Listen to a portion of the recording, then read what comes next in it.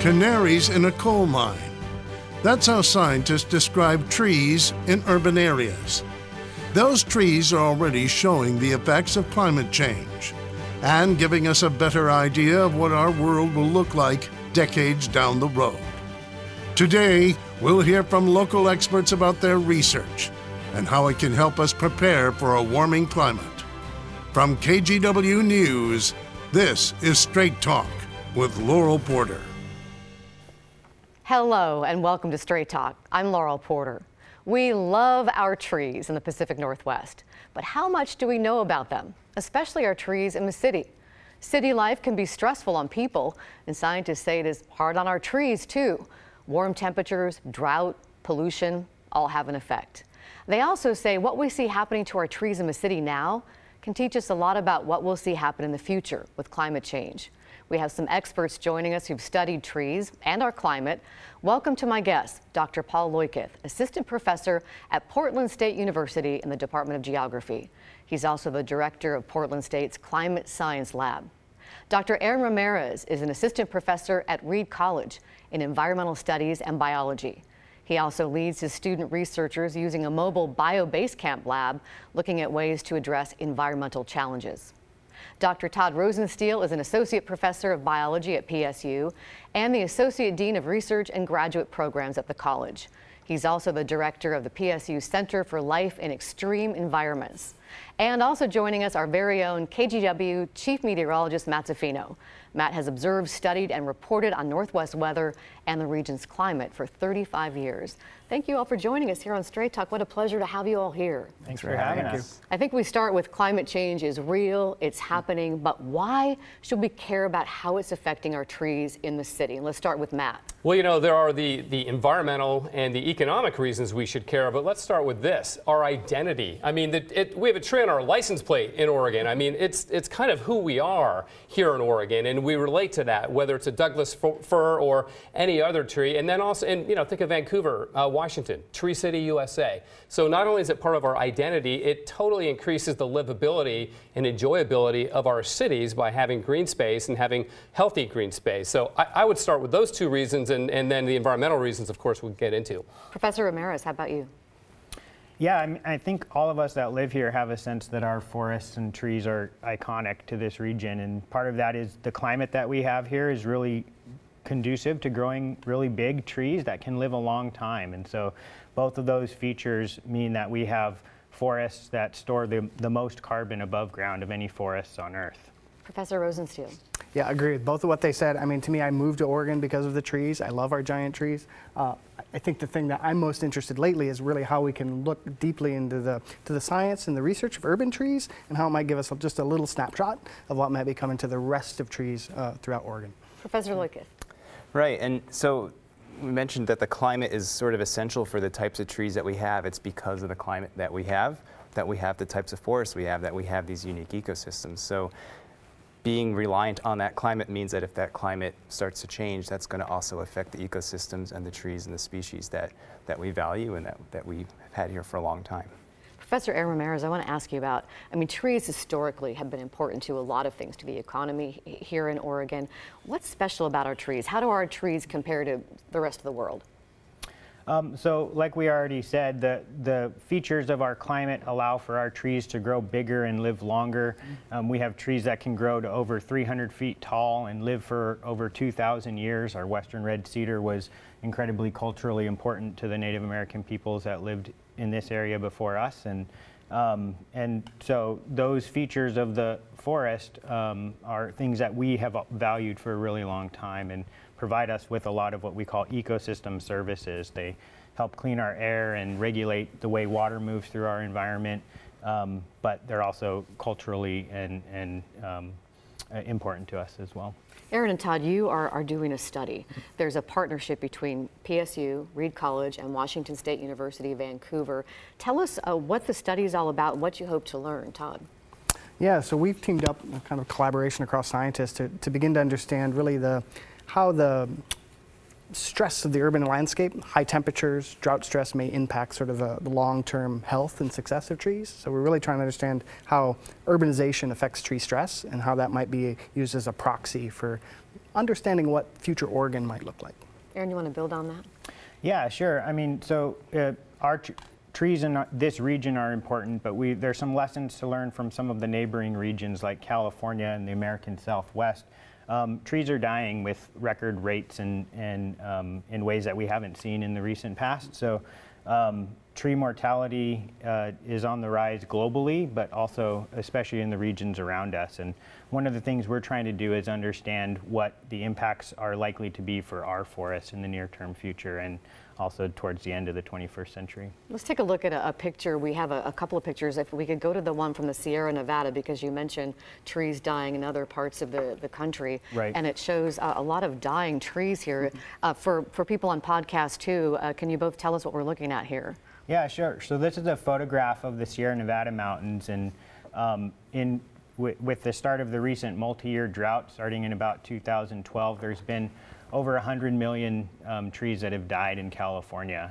When you look across some of the recent drought periods in the American Southwest, we're estimating that it's over 400 million dead trees in the American Southwest in California. So we haven't seen anything like that yet here in the Pacific Northwest, but we are starting to see some signs of trees being impacted, especially by the hotter, drier summers we've had in years like 2015, 17, and 18, which have been the hottest and driest on record. And so a big part of our research objective is to better understand when in the future and if we might expect some of the same kinds of tree mortality impacts we're seeing in other places. And you're looking at trees. Matt, did you have a question about that? Yeah, I was just wondering, have you seen attribution studies about the die-off in California? That's a huge number of trees. Is it directly attributable to the warmer temperatures, and therefore do you project that to a global warming reason as well, or are there other factors that are playing into the die-off?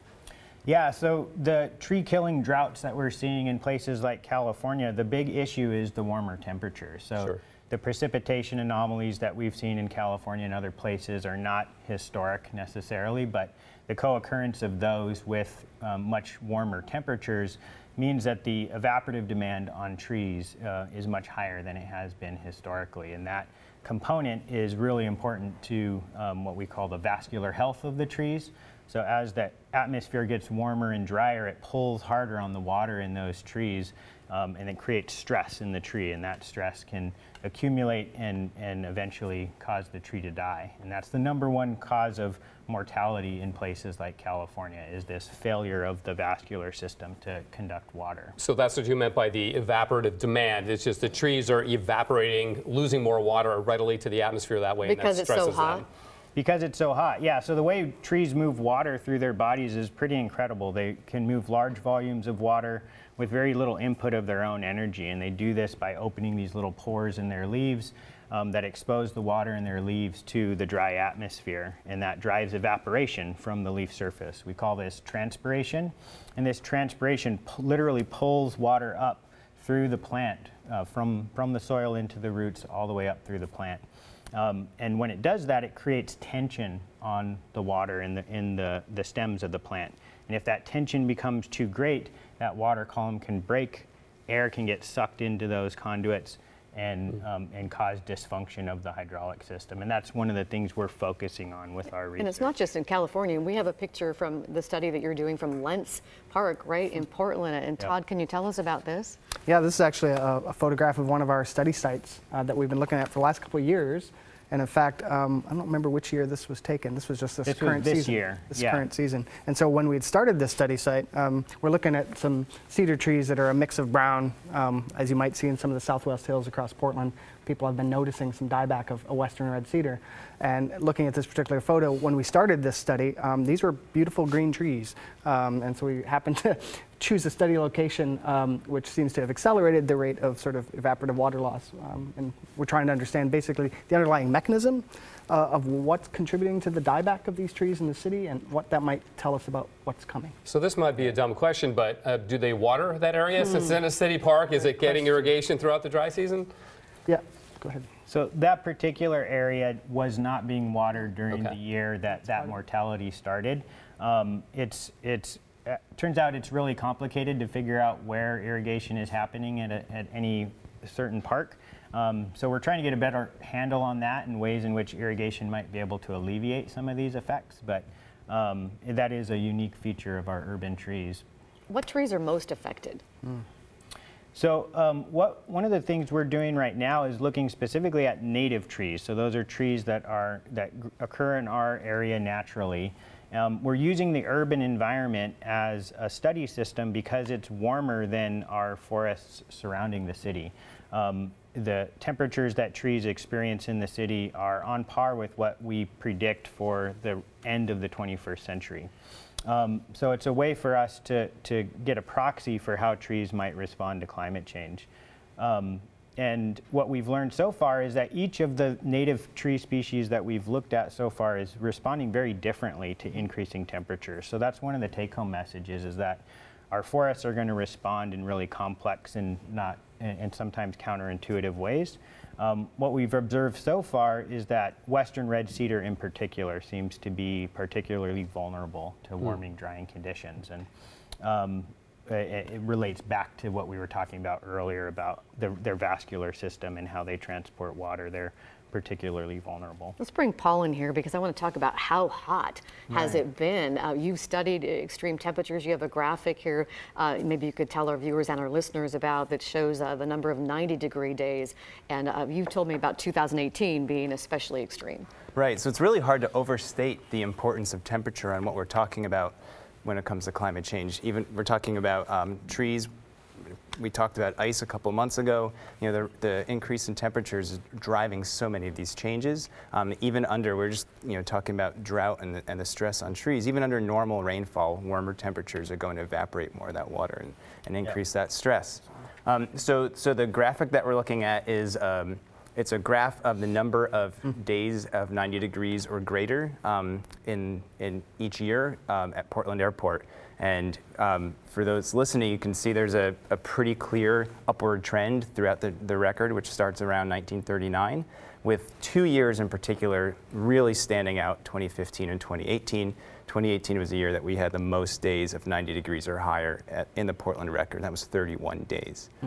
So that increase is certainly consistent with our overall warming of average temperature. It's consistent with the overall warming of global temperature. But then those extreme years are kind of wake-up calls to what we might be seeing, what we will be seeing more of as we go into the future in coming decades. And Matt, what about you? I know you've observed the hot temperatures too over the years. Yeah, a couple thoughts. The 2018 is interesting because it set the record, but what really stands out in my memory is 2015, because we had that stretch of hot weather from late July into August. We hit 106 twice, which is only 1 degree shy of Portland's all-time record of 107, which has only happened 3 times. And we thought we were going to break that all-time record, that 107. Turns out we had some high clouds. We didn't quite get there, but I think Vancouver did, Vancouver, Washington. So that stretch in 2015 was amazing because it was like 20 days in a row, whereas in 2018 we had a greater number, but they were spread out more. Right. Either way, the impact is there. I think it's also to point out and discuss a little bit the urban heat island effect, because a lot of our viewers and listeners will be going, wait a minute, it's always warmer in the city. And that is true. The urban heat island effect is well known, has been well documented for decades and decades. But I think what we're seeing, and you can verify this or not, Paul, what we're seeing is that the urban heat island, while the cities are warmer, they're also getting warmer in a warming climate. That's right. And so this trend of increase in warm temperatures, but also increase in the frequency of extreme warm temperatures is present whether you're in the urban environment or the rural environment relative to the historical record of that place. So cities are hotter places because of the urban heat island effect that we're talking about. That sort of elevates the overall background temperature, but that trend and those spikes in these extremes sort of we're loading the dice to get more of these extremes regardless of whether you're in the urban environment or outside of the urban environment or over the ocean. We're seeing increases in ocean heat waves as well. Yeah, we are, marine heat waves. And Todd, you're seeing this though as the cities really are an opportunity, these heat islands for your students to be able to see what's happening later on. Yeah, exactly. I mean, if we think back to that graphic of the urban heat island effect, I think one of the things that's really, as a scientist, striking to me, it's I often tell my students that that doing science in the city is kind of doing science in the future, because of the high temperatures that we experience here, even in downtown Portland, because of the elevated CO2 concentrations that we experience in the city, elevated ozone concentrations. So in many ways, the plants are already living in the future. And so for those of us who are plant physiologists or scientists and want to understand, hey, how might a Douglas fir, a big leaf maple respond to those future climates which are coming, the urban system is a perfect experiment to sort of begin to answer some of those questions. It's really an opportunity for your students to be working in the future. Aaron, we have some great pictures of your students and some of Todd's students out in the field. Tell us how you do your research. I mean, they're way up there in the trees, aren't they? They are, yeah. So first, I just want to give a plug to the awesome students that we have the opportunity to work with at Reed College. A lot of this research is being done through undergraduate-led research projects. So these are students that are seniors doing their thesis research with us, summer-long research projects. And a lot of this was really initially driven by the things that they were interested in, the questions they wanted to answer. So as you can see, we have to come up with some pretty creative ways to do this work. One of those is using arborist techniques to ascend into the canopies of these trees and collect those branches that you see Claire holding there. And then we bring those branches back to the lab, and that's what we use to measure the vascular health of the trees. But it's been a really important project for us to try and figure out new strategies for getting at these really important research questions, and the students are a big part of that. Todd, what's it called again? The mobile what lab? So we have a mobile field lab that I call the Bio Base Camp. I love that. It's a base camp because it's an Airstream base camp trailer that we've added solar panels and lithium-ion batteries to, and what it allows us to do is run any of our lab equipment anywhere away from campus. And very cool. That kind of a platform allows you to really take the lid off the creativity for the students, and they can propose projects that would be difficult, if not impossible, for other research labs to replicate. I wanted to ask you about a story we did recently on KGW that has to do with green roofs. And this building is known as the Tree Farm. It's on Southeast 3rd Avenue in Morrison. Maybe you've seen it. You can see it from the Morrison Bridge. And the building has living trees growing on the outside of the building on every story. The city of Portland requires buildings over 20,000 square feet in the central city to have green roofs over 100% of the rooftop. It's called the Eco Roof requirement, but this takes it to a whole nother level. There's all sorts of green roofs you'll notice around the city, and Todd, I know you studied this. How much of a difference does this make to the urban landscape? Wow, it's a great question. So, you know, one of the ways in my brain I connect green roofs to urban trees is really this big continuum of greenness in the city. And so, as Matt reminded us, the power of the trees and sort of well-being and feeling good about the city. And I think that's also part of the role of eco roofs and green roofs. To you look out your window, your apartment, you can see green. But they also play a huge role in sort of ecosystem services. So in the same way that the trees are sort of regulating perhaps cooling effect of the urban heat island to effects of water flow and transport, green roofs are doing something very similar. So many of the same ideas and principles we're learning out of our tree work also totally apply to what's going on in the eco roofs. So we'll look at the green roofs a little differently from now on. I know, Matt, you had a question about the effect of lower temperatures on our trees. Yeah, so what we've noticed in the temperature record is that the low temperatures are warming as well as all of our temperatures are, but they're warming at a greater rate. So in other words, it's not getting as cold as at night as it has been in the past. So we're seeing warmer overnight low temperatures, especially during the warm season. So I'm curious if that is having an impact on our trees, especially in the urban landscape. Sure, yeah, I think it's a good example of how there's a lot of different things going on with climate change. It's not just one thing. It's not just the warmer temperatures and the increased drought mortality.